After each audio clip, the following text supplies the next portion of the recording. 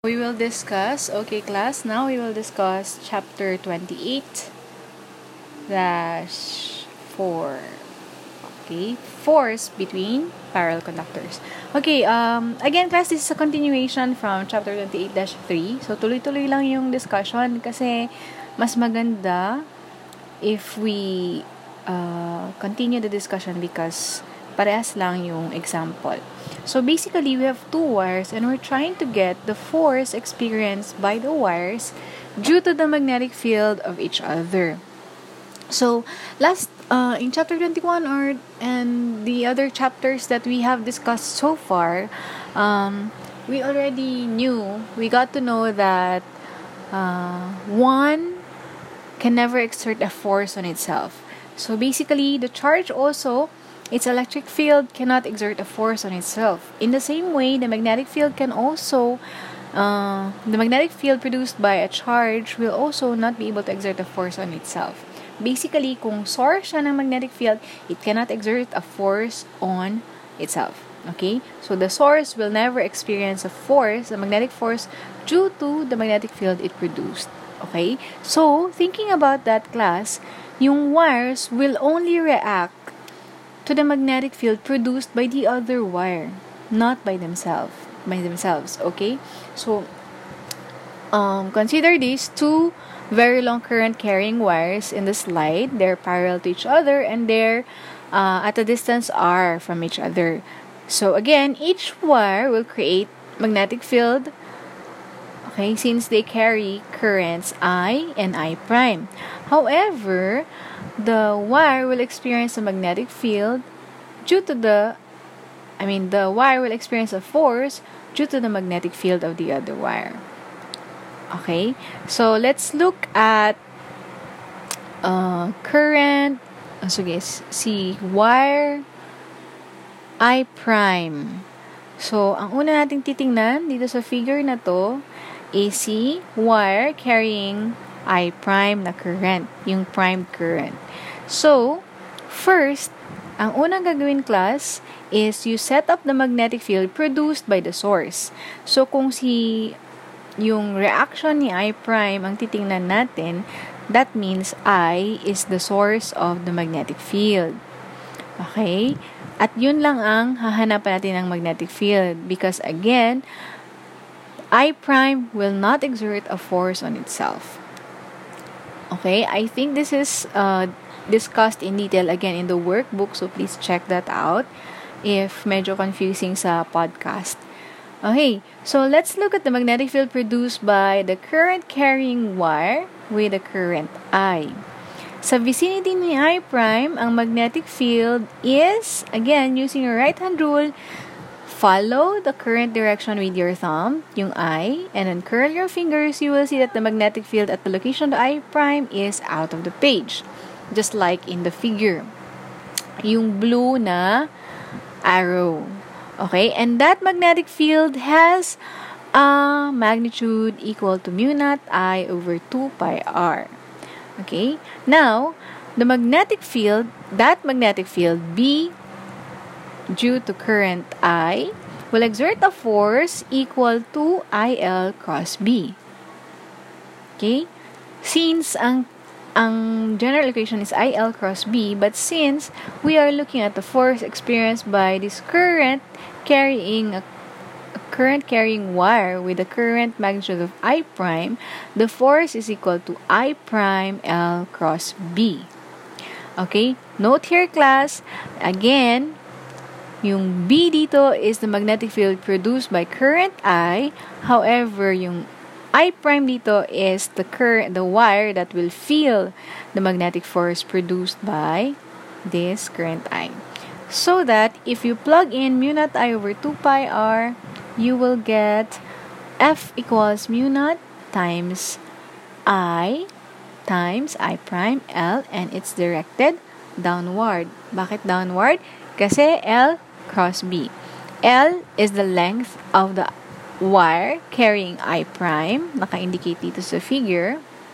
Okay? So, ang direction ng L is also the direction of the current.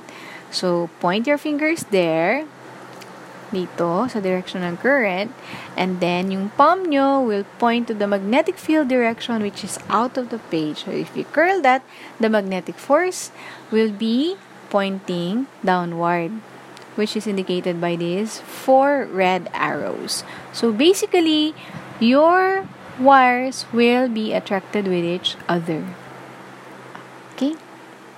Yung current carrying wire with a current I prime will be attracted to the current carrying wire with current I. So, bababa siya. Okay? If you do the same thing to the current carrying wire na I ang magnitude ng current, that means baliktad naman yung situation. Yung source will be the I prime and then the field point will be I.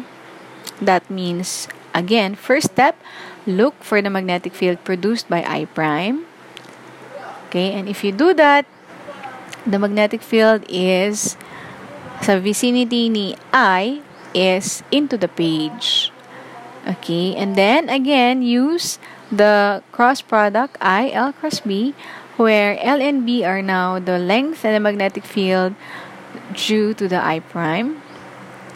Okay, ang L na dito, sorry class, L is the L of the current carrying wire na may I. So dito, this is L. And B prime is the magnetic field produced by this. So because we're looking at the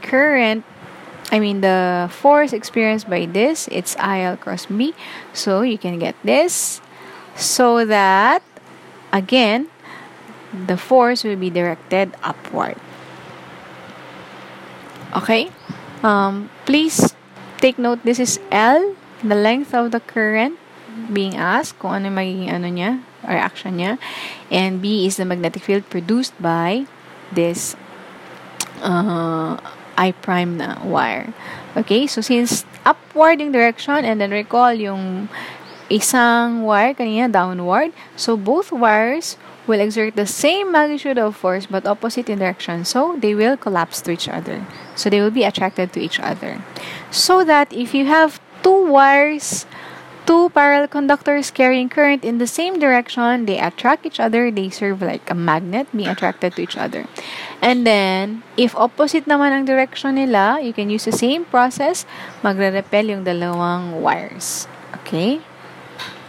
So, let's look at this brain freeze 1. Yun actually in chapter 28-4.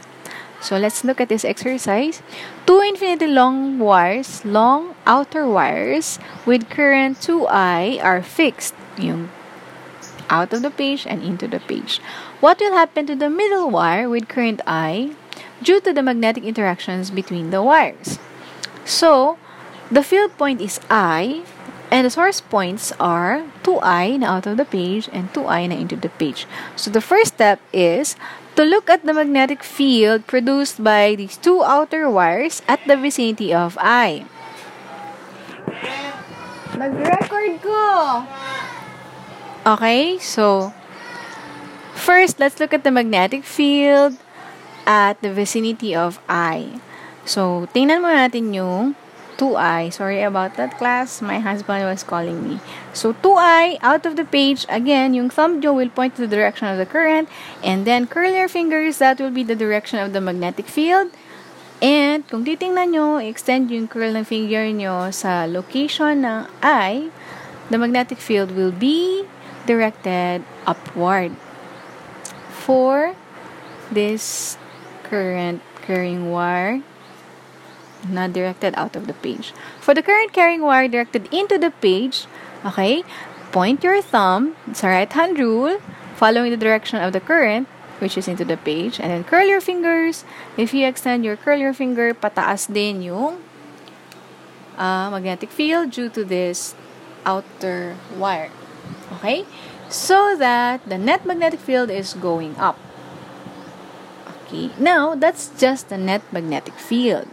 We're trying to look at the motion of this wire carrying a current I because of this magnetic field na pataas. So, in order to get that motion, you have to calculate the force due to this magnetic field, and the force is equal to IL cross B. So, I Using right hand rule, follow it with your fingers, yung direction ng I, which is into the page. Cross B, make your palm face the direction of the magnetic field upward. Curl your fingers so the direction of the magnetic force will be to the right.